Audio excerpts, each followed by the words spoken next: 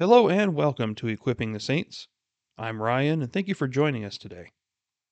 This is week 4 of our study of Christology, the study of Jesus Christ our Lord. And this time, what we're going to talk about is the promise of his coming, as well as the nature of his redemption. So, it shouldn't be a surprise to us to know that the coming of Jesus Christ was something that had been foretold for a very long time. And then when the time finally came for him to come, those that were a part of that arrival were most overjoyed. So what we're going to do today is we're going to look at a few different passages within the Gospel of Luke that illustrates the joy of his arrival, and then we will look at the significance of his arrival when it comes to the redemption of mankind. So we're going to look at, beginning in Luke chapter 1, we're going to look at a few different things that leads up to the arrival of Jesus Christ. So for the people of Israel, the idea of God being their Redeemer is not a new concept, because we see throughout the Old Testament that God performed major acts of redemption for his people. And we have that recorded throughout the Old Testament in the form of songs. Some of the songs that you can see are, for example, the Song of Moses in Exodus chapter 15, celebrating the redemption of Israel from Egypt. We have the Song of Deborah in Judges chapter 5, when they celebrated the defeat of the Canaanites. You have the Psalms, which there are many Psalms about that, but none of these compare to the songs of the arrival of the Son of God. And so we're going to look at 3 songs in particular in the Gospel of Luke that are major celebrations of the coming of Jesus Christ. So before Jesus was born, there was something that was called the Annunciation. And that was when the angel Gabriel went to Mary and announced that she was going to become pregnant with the Messiah through a virgin birth. So naturally, the first song that we're going to look at is what is called the Magnificat. So the 3 songs that we're going to explore today are going to be referred to by their Latin name. And the reason why they have this particular Latin name is because that is the first word in Latin for that particular piece of scripture. Now we have to be careful with our understanding of the Magnificat. And I think that by reading through it and exploring Mary as an individual, we will see that she is not the same Mary as how Catholics view this psalm. So we'll be in Luke chapter 1, beginning in verse 46. And Mary said, My soul exalts the Lord, and my spirit has rejoiced in God my Savior. For he has had regard for the humble state of his bondslave. For behold, from this time on, all generations will count me blessed. For the Mighty One has done great things for me, and holy is his name. And his mercy is upon generation after generation toward those who fear him. He has done mighty deeds with his arm. He has scattered those who were proud in the thoughts of their heart. He has brought down rulers from their thrones, and has exalted those who were humble. He has filled the hungry with good things, and sent away the rich empty-handed. He has given help to Israel his servant, in remembrance of his mercy, as he spoke to our fathers, to Abraham and his descendants forever. So perhaps the first observation we can make in here is that Mary obviously knew her scripture. So bear in mind that this was about 400 years after the final book of the Old Testament was written, which is the book of Malachi. So at this point, the entire Old Testament that we know today, which back then was called the Law and the Prophets, was complete.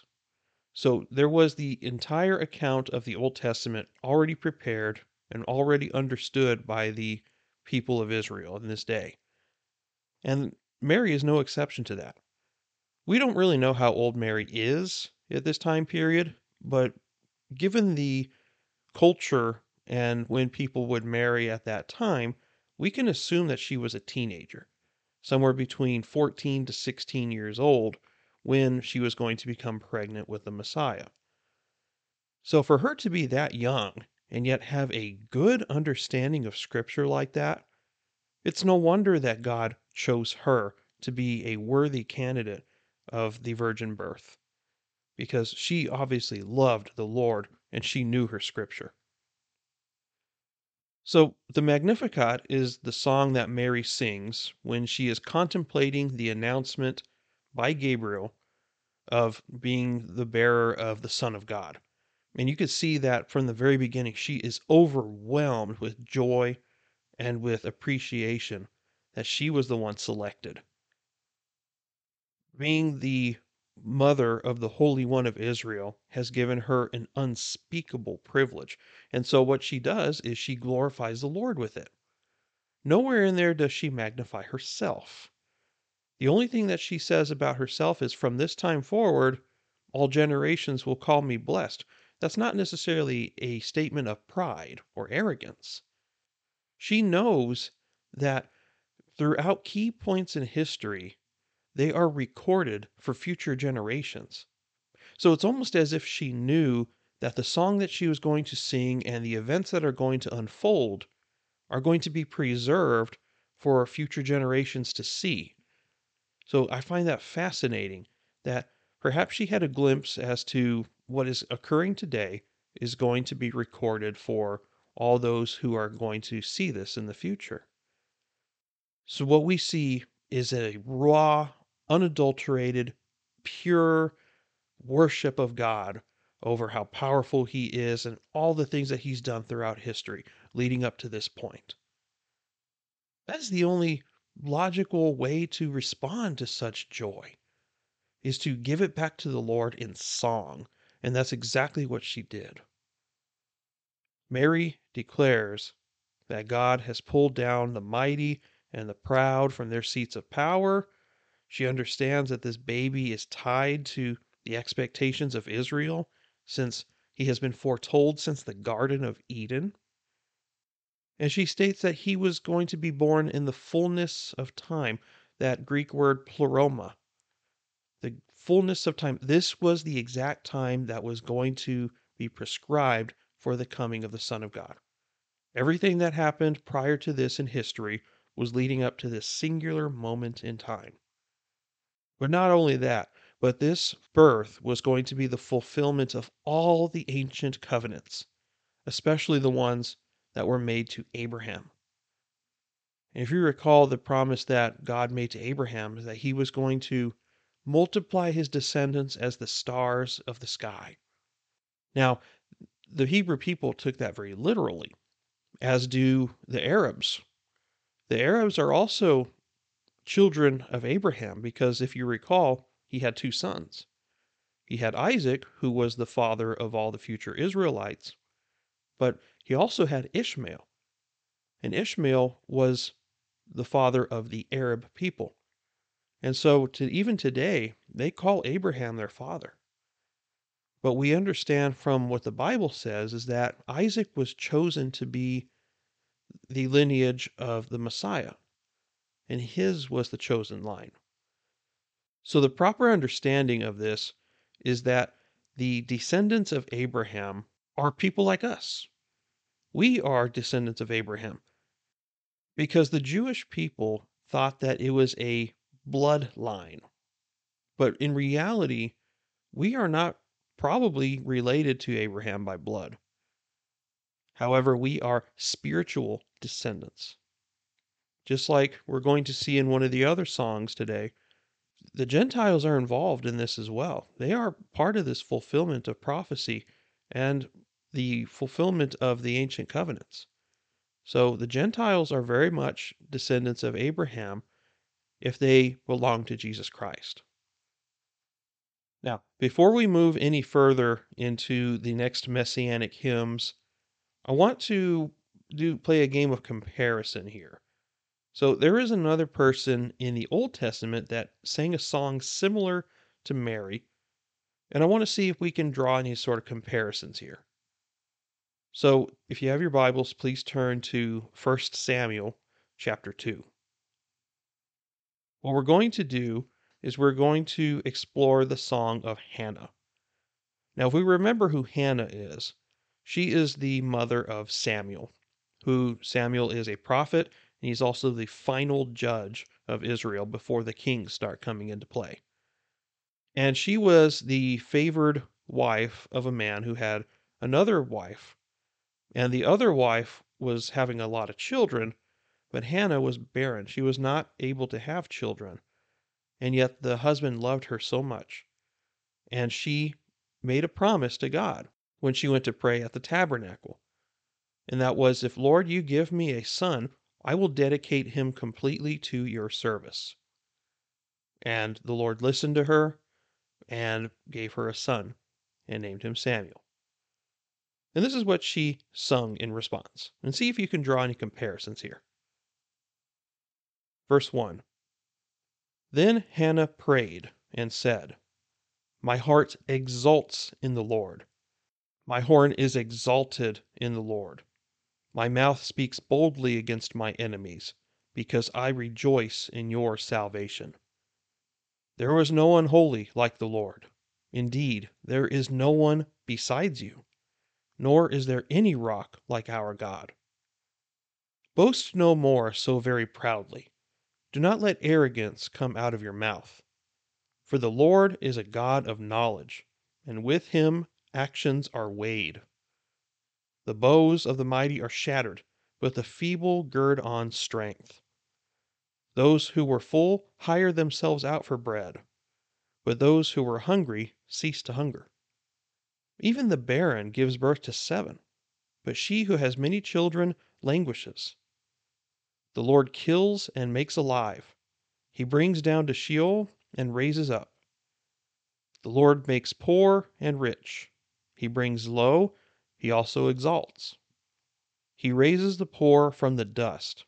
He lifts the needy from the ash heap, to make them sit with nobles and inherit a seat of honor.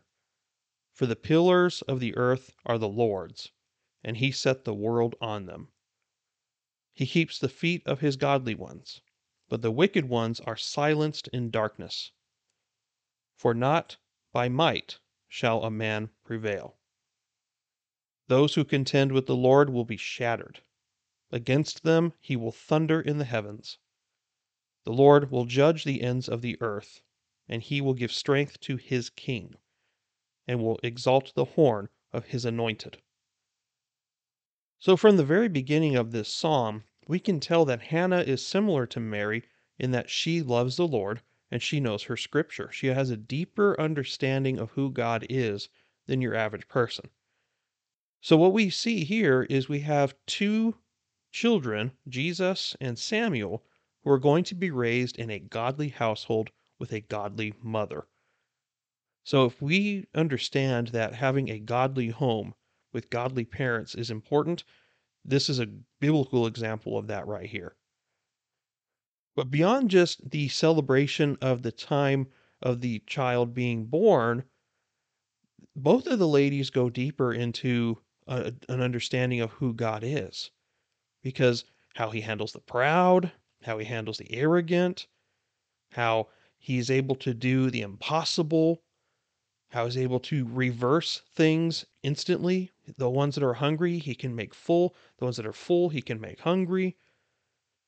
He's just majestic and powerful and wise. And then Hannah ends with a prophetic utterance. She says that the Lord will judge the ends of the earth and he will give strength to his king. Now, what's interesting about this is that there were no kings yet. In fact, the idea of a king being over Israel was not even announced yet until Samuel was an older man. So, this was not referring to an earthly king. This is referring to the Messiah. The Lord will give strength to his Messiah and will exalt the horn of his anointed, the Messiah.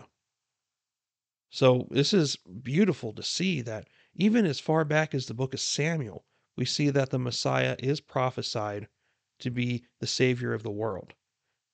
And we see that through the actions that God took to change the life of a woman named Hannah. Such beauty in that. The Holy Spirit speaking to us thousands of years ago through a woman named Hannah.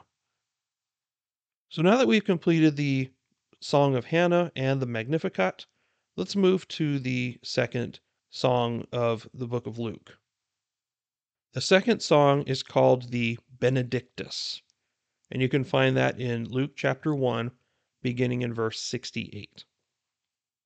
This is the song of Zechariah, or Zacharias, depending on your translation of the Bible. But Zacharias is the father of John the Baptist. And the Bible tells us that John the Baptist is a blood relative of Jesus because Mary is cousins with Elizabeth. So if we know the background of what's going on here, so an angel told Zacharias that he was going to have a son, and he thought it was ridiculous. And because he was not believing what the angel said, he caused him to become mute. And since the time he became mute, Elizabeth got pregnant. And then they came to the point where they were going to name the child. And he was supposed to be named John. But nobody in the family was named John, and traditionally you were named something else from the family line. But you see Zacharias in the corner over here get a little tablet, and he writes on the tablet, his name is John. And as soon as he says that on the tablet and shows everyone, then the Lord unloosens his tongue and he's able to speak. And this is when he gives a prophetic message. And we see this here in verse 67. And his father Zacharias was filled with the Holy Spirit and prophesied, saying, Blessed be the Lord God of Israel, for he has visited us and accomplished redemption for his people, and has raised up a horn of salvation for us in the house of David his servant, as he spoke by the mouth of his holy prophets from of old, salvation from our enemies and from the hand of all who hate us, to show mercy toward our fathers, and to remember his holy covenant, the oath which he swore to Abraham our father, to grant us that we, being rescued from the hand of our enemies, might serve him without fear, in righteousness and holiness before him all our days.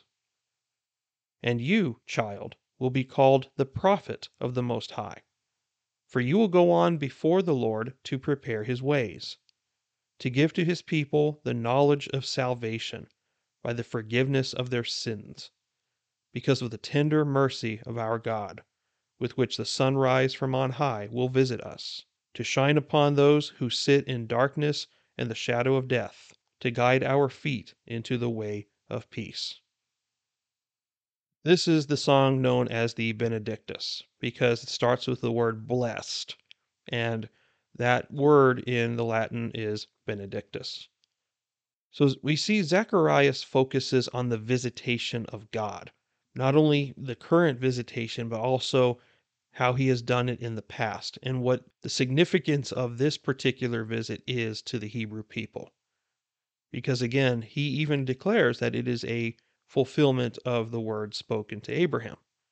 So the word visitation here is based on a verb from which we get the noun that is translated as bishop, which is episkopos. So if you have the Episcopal Church, that's kind of where that comes from. So the word episkopos is translated as bishop. So what this word literally means, when you form the parts of the word together, is someone that looks intently at what is being examined. So this is a little bit different from the modern understanding of what a bishop is, because when I hear the word bishop, I hear of a high official of the Catholic Church. But that's not what the Bible describes as a bishop. So the episkopos, or bishop, was actually a military person. The episkopos is the general of the armies that would go to the military bases and would review the troops. They'd evaluate them. They would make sure that they are trained properly, be auditing their methods and doing inspections on the soldiers themselves for aptitude and physical ability. So we see the proclamation by Zacharias here that Jesus is the episkopos of our souls. Very interesting language, that he is the bishop of our souls. He is the one that looks intently at our souls and reviews us, and he proves us, and he's the one that causes us to be approved by God. So it's very interesting how he does that, and he's the one who looks at the heart and he changes our heart. So that's a fascinating understanding, because you would at a glance think that this is about John the Baptist completely, but it's not. It's about Jesus Christ as well. The Jews had been longing for this day for centuries. And I'm sure that there were some that were excited about it. There were some that thought that it would never come. And I'm sure there were some that were afraid of it. Because the day of visitation, the day when the Lord would visit his people, could go two different ways. It could be a day of utter joy, or it could be a day of fear. There are times in their past where the Lord did visit them. In the Old Testament, there were times when God would visit his people. We think of the time when he spoke to them from Mount Sinai in the Exodus, the time when he went to the tabernacle and he indwelled it, the time when the temple was built and he went and his presence came into the temple. We also see those times where he allowed his presence to leave them and then they get conquered by other people. So in their past, there were times when God's redemptive nature was present, and then there were times where they were delivered into the hand of their enemies. So the people of Israel were not sure what kind of a day this was. They hoped for a day where this was going to be a day of redemption, but it could have been a day of darkness, a day of judgment. But praise the Lord that it was a day of redemption, not only for the people of Israel, but for the entire world. Now, the third and final song we're going to look at in the Gospel of Luke is the Nunc Dimittis, and that is going to be in Luke chapter 2, beginning in verse 29. This is a very short one, but it's a very good one. So there was a man in Jerusalem named Simeon, and he was a righteous and devout man, and he was looking for something called the consolation of Israel. And it says in verse 25 that the Holy Spirit was upon him, and that it was revealed to him that the Holy Spirit would not let him die until he had seen the Christ with his own eyes. So when he came into the temple, led by the Holy Spirit, he sees this child. And so we see that he takes the child into his arms and then he speaks from the Holy Spirit. This is where we pick it up in verse 29. Now, Lord, you are releasing your bondservant to depart in peace, according to your word. For my eyes have seen your salvation, which you have prepared in the presence of all the peoples, a light of revelation to the Gentiles, and the glory of your people Israel. That one is so easily overlooked, isn't it? A light of revelation to the Gentiles. So this is announcing right here, even before Jesus fulfills his earthly ministry, that this is going to be for the Jews and the Gentiles. So this was always understood that this was going to be the case. So while the Magnificat and the Benedictus explicitly mention Christ as the one fulfilling the covenants made to Abraham, Simeon's song points to something else. Not only is the Christ the one who will fulfill the covenants, but it's not just for Israel, it's for the entire world of the Gentiles. Now we see through these three songs that the Lord is magnified in the arrival of the Son of God. Now let me ask you a few questions to consider here. There are many Christians today who have read and reread the entire New Testament, but yet they have never really taken a solid look at the Old Testament.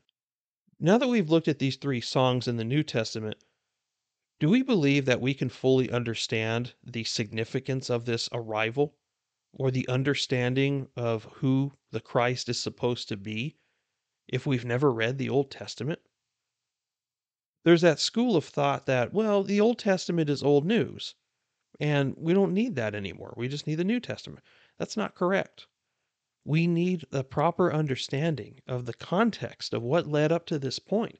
If we do not know who the Christ was and what he was expected to be, it really waters down and diminishes his coming because we don't know who we're looking forward to. And why is it important that we celebrate the Christ? See, we don't understand the Old Testament concepts of the Messiah, then we will never understand the New Testament full implications of what this means. Now, many Protestants, Christians like you and me, are fearful that any kind of respect for Mary borders on Roman Catholicism. But didn't we explore that she was not magnifying herself? Couldn't we agree, just like Hannah, that she was not magnifying herself?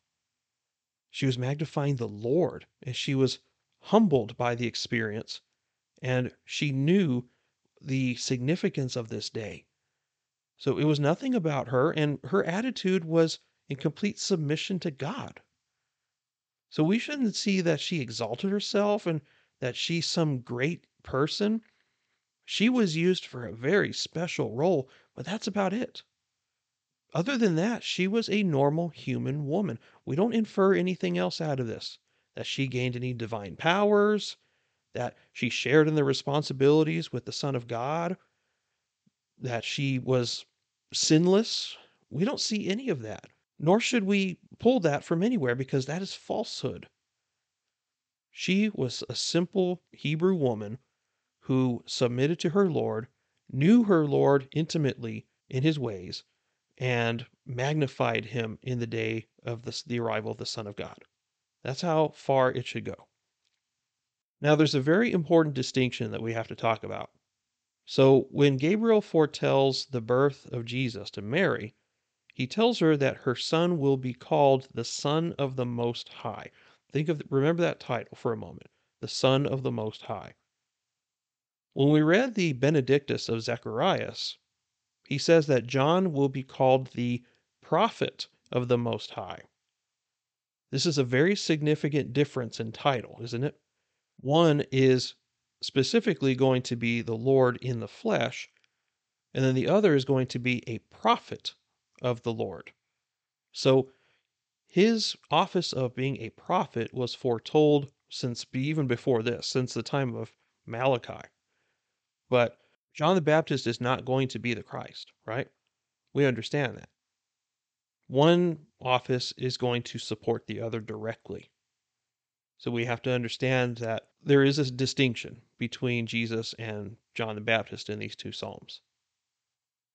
Martin Luther said something about the Magnificat that I think is something we need to remember.